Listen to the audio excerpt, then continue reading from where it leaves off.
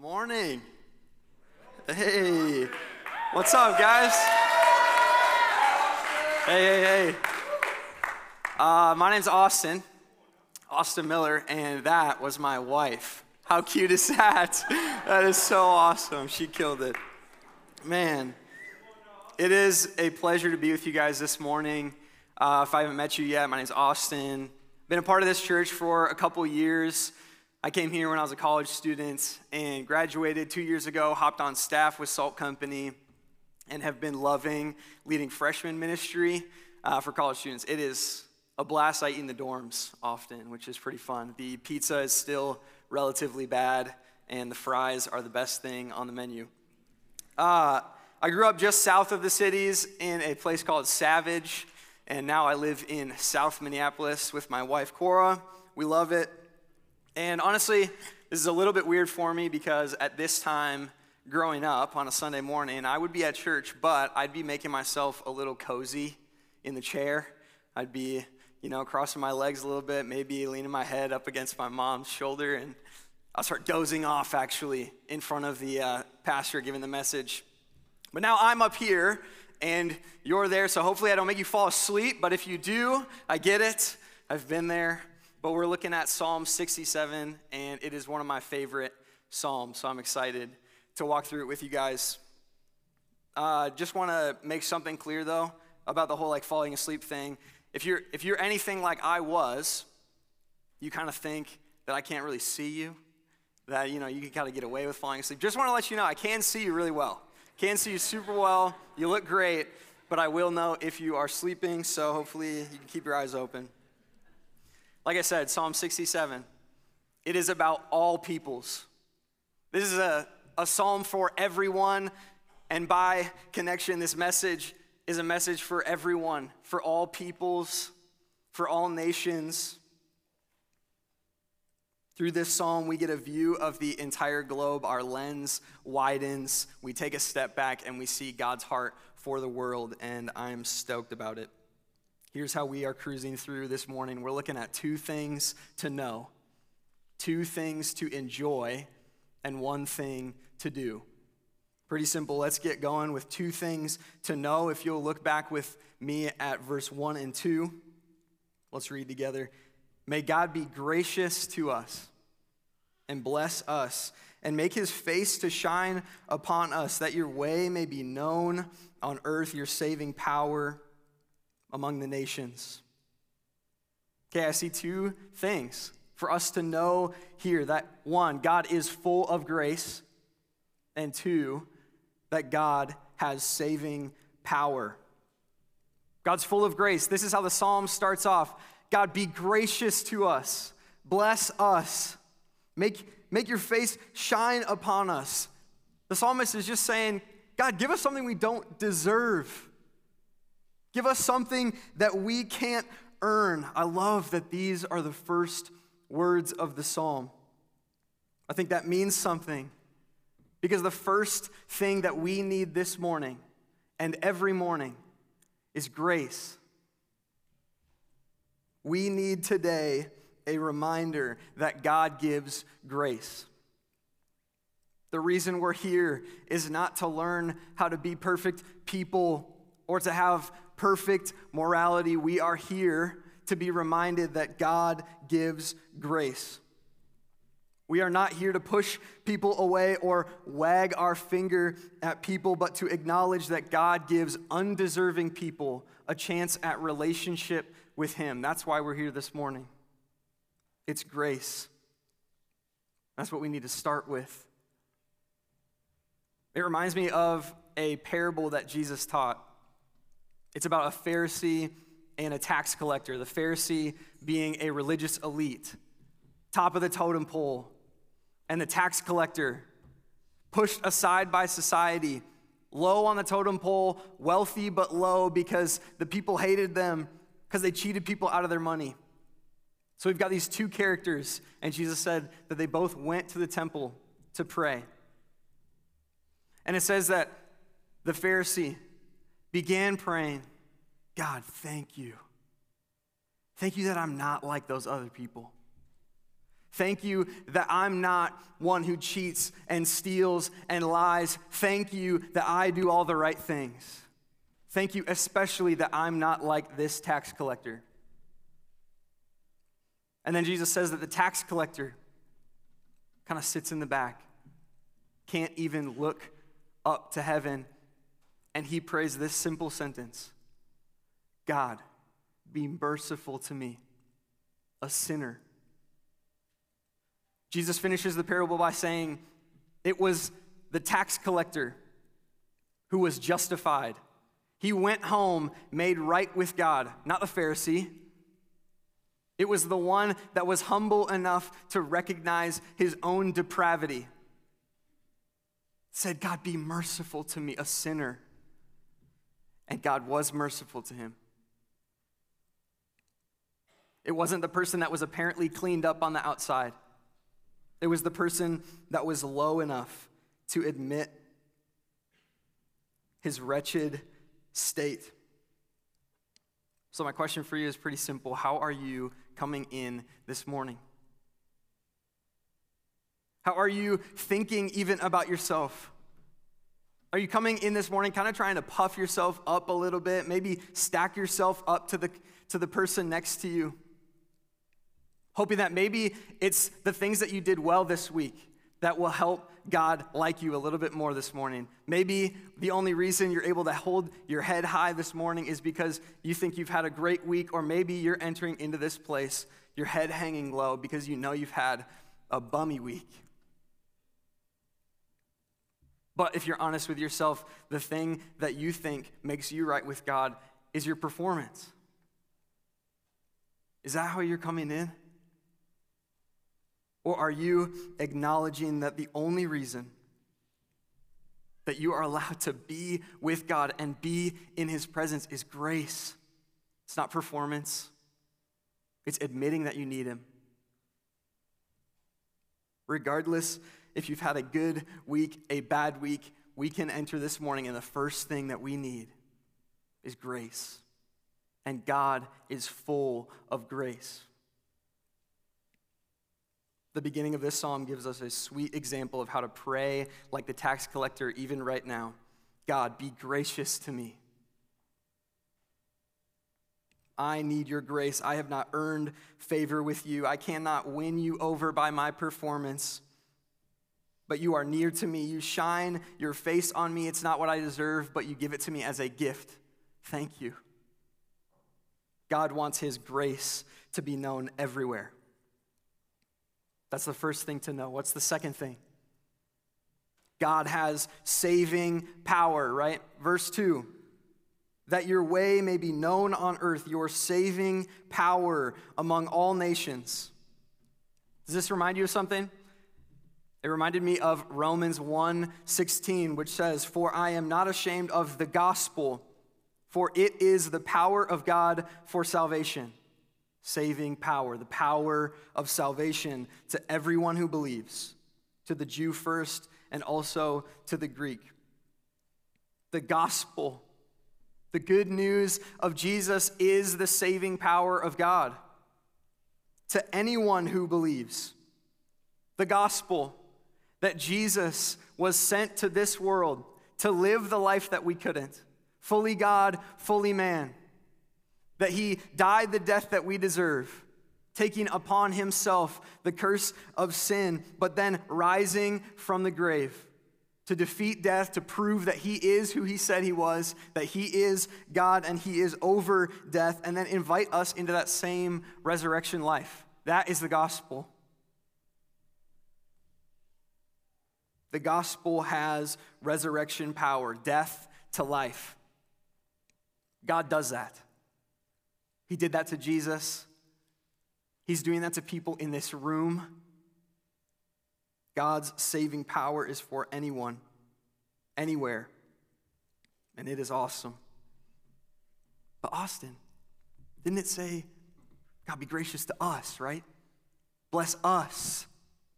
This small group of people. Surely that means God wants his doors closed on this good news.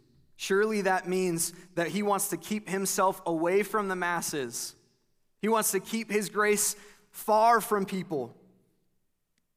If that is how you read this text, then you have severely undervalued the one word that connects two very important parts.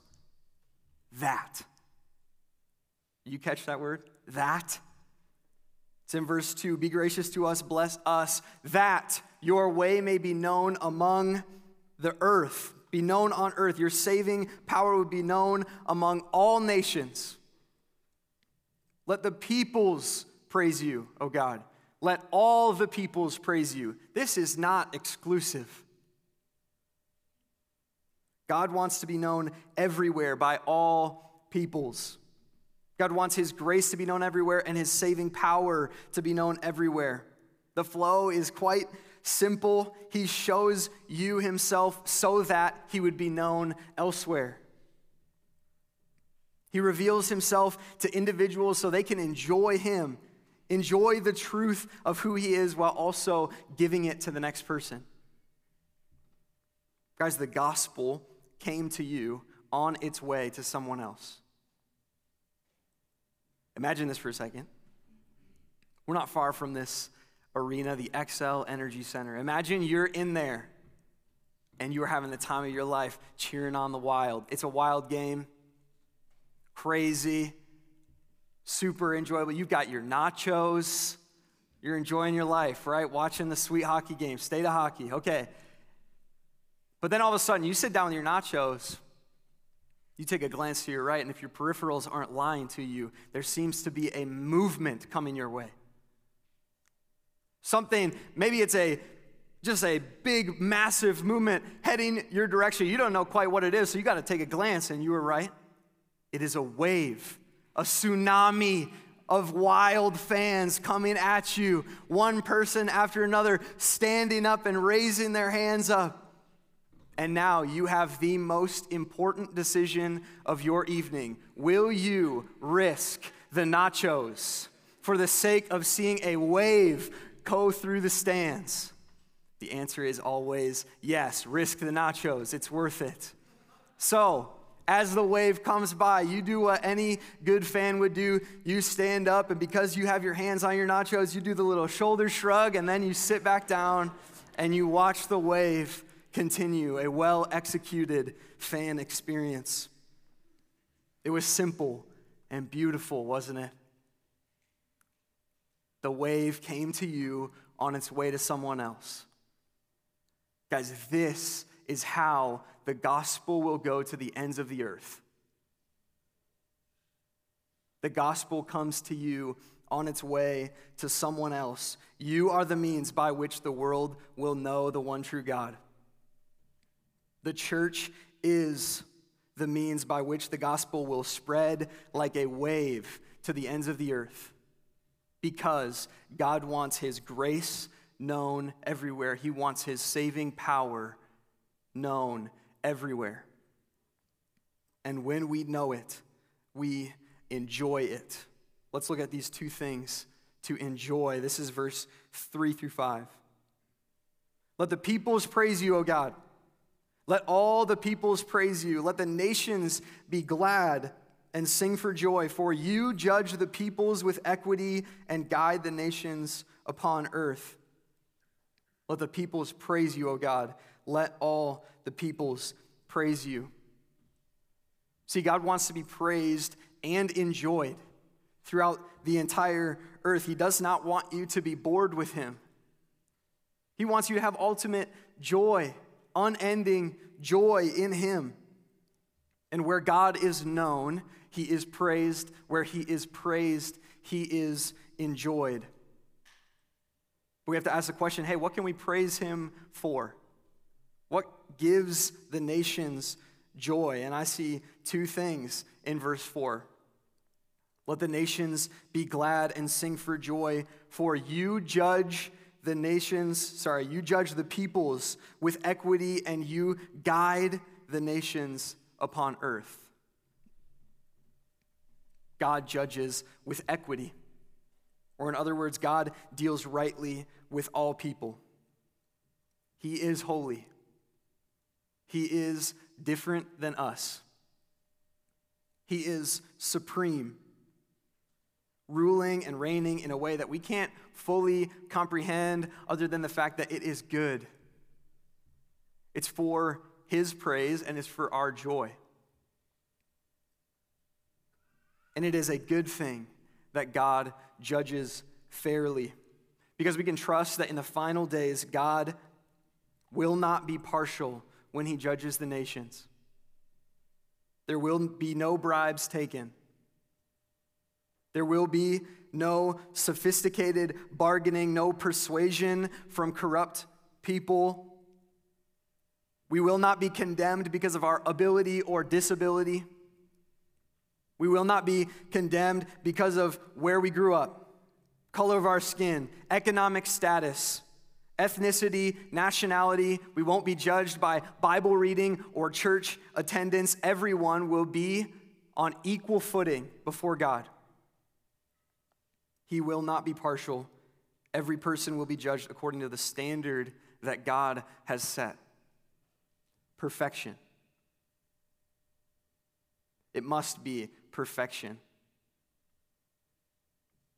But the universal reality is that we all stand as failures before God. We are universally imperfect.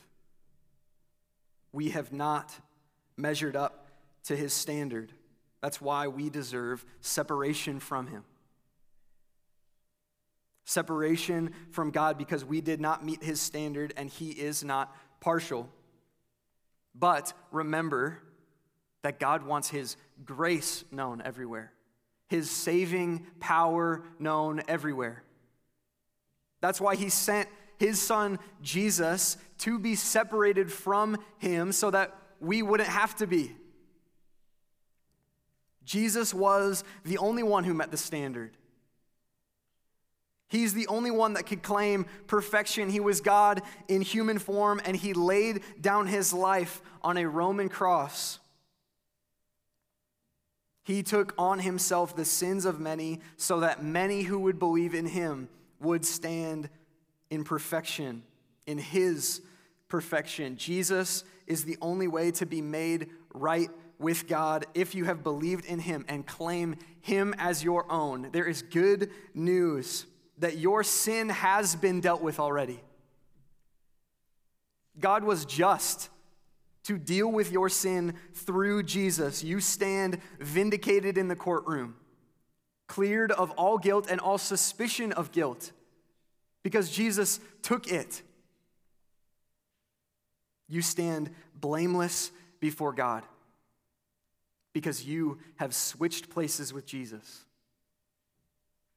He takes your failure, you take his perfection, you are justified, you are his child, you are forgiven, you are loved, you will be raised to new life and spend eternity with God forever. This is grace. And God is just to do it. Without Jesus taking your place, God will deal with your sin the same way that he dealt with the sin that Jesus took. Separation from God. And he is just to do this. He will judge with fairness and deal with all peoples justly, either through Jesus or through hell. And when I hear news like that, I cannot help but think of the people that don't know the way out.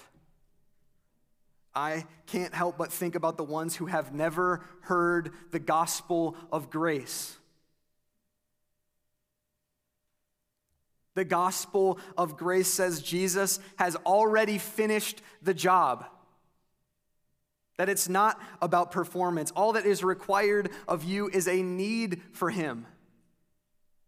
And we all need him. The gospel that says that Jesus has finished the job is the gospel that makes the nations glad. That's the news that gives hope, but billions of people right now do not have it.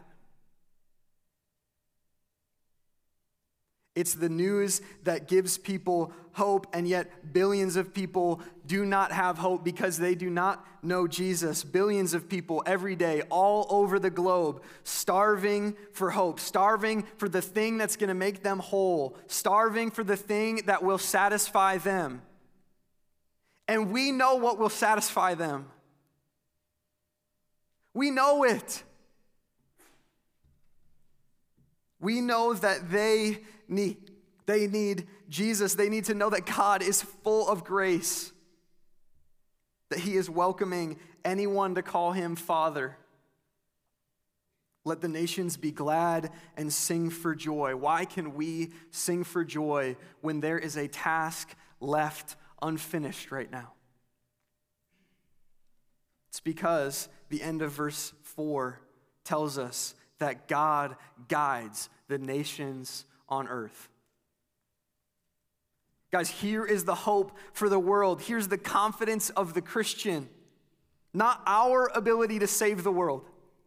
It's not even our desire to see the world saved. The confidence is that God is sovereign over the saving mission of the world. He is ultimately over, and he is ultimately for the saving of the world. Though the task is large, God will do it. He guides nations. He leads leaders. He sets up kings and tears them down. He sends out missionaries and creates opportunities for eternities to be changed. He wants to be known and praised by all peoples, and he will be. God will bring the good news through us, but it is him who ultimately guides the saving mission, so we can trust that the job will be accomplished. This honestly makes me think of the old days cruising through Cub Foods. That's probably what you were thinking about too, right? Cub Foods. Anybody get in those shopping carts that had the little car attached to them? Yeah, I love those things. Whoever thought of that was a genius. But I would hop in one of those, and it's got the steering wheel and everything. I would hop in one of those carts. All right, Mom and Dad, let's go for a ride, You got your hands on the steering wheel, you're turning right and left. I'm cruising through. I know exactly where I'm going. But then I turn the wheel left, and all of a sudden the cart goes right. Like, what the heck is happening here? Oh, you're right. I wasn't actually driving the cart. Good thing, too, because probably if I was actually the one driving that cart, I probably would have hit a couple people, definitely wouldn't have gotten all the groceries we need. It was a good thing that my parents were driving the cart. We can enjoy that God is over the saving mission of the world. He can drive the cart well. He will accomplish the mission. We can enjoy and rest in the fact that God is sovereign and he will get the job done. Let the peoples praise you. Oh God, let all the peoples praise you. They will. Can I blow your mind for a second? All the peoples praise you. This is wild. It's simple, but it's so cool. Guys, we are a part of the all peoples. The gospel didn't come from the United States. The gospel didn't come from Minnesota. It didn't come from the basement of the Intercontinental Hotel. Guys, it came from Jerusalem.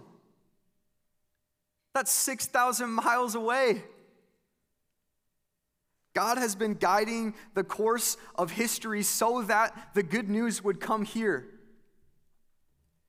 By his sovereign hand.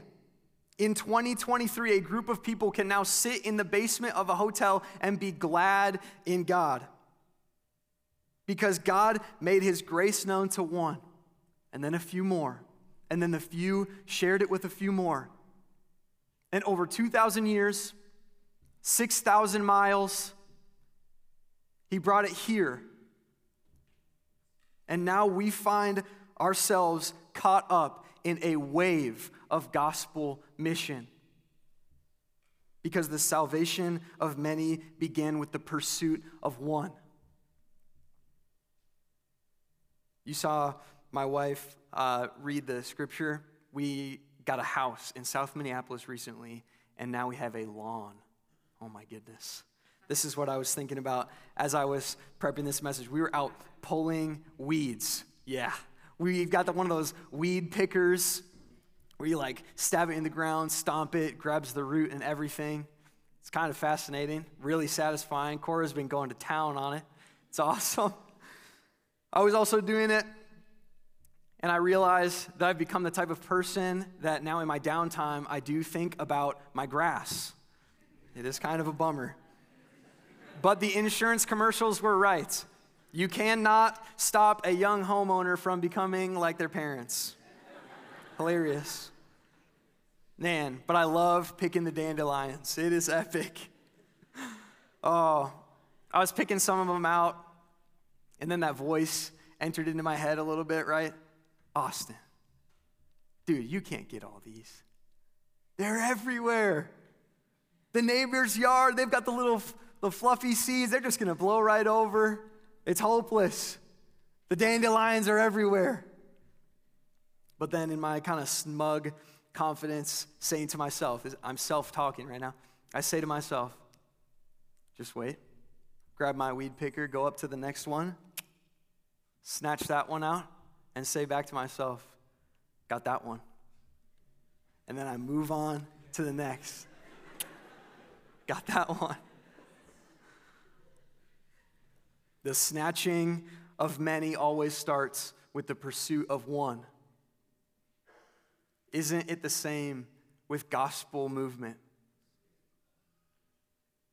God's pursuit of sinners is so intimate that it can be said, He sought me out and saved me.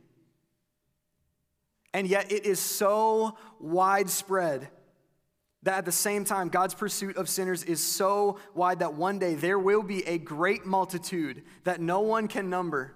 And from every tribe, every nation, every language, people will be singing out in a loud voice, Jesus is Lord.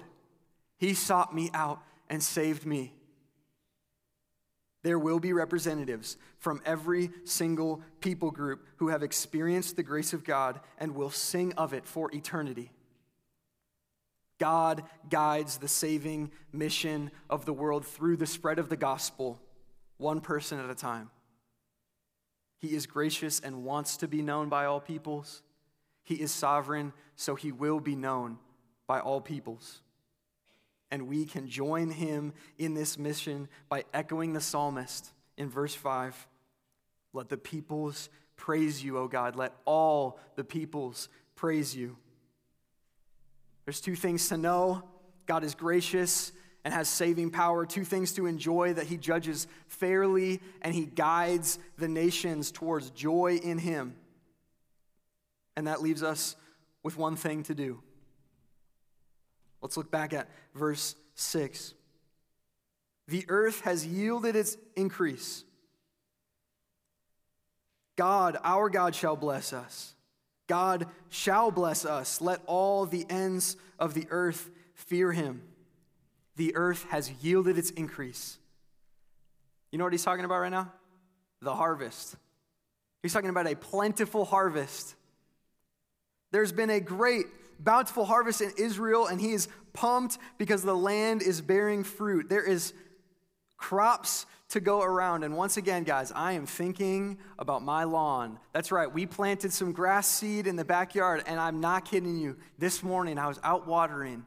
Cora can attest to this. We saw some little blades of grass popping up. God shall bless us with a green lawn. We are pumped.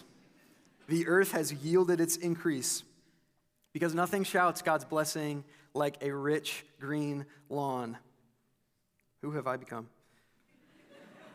But for real, okay.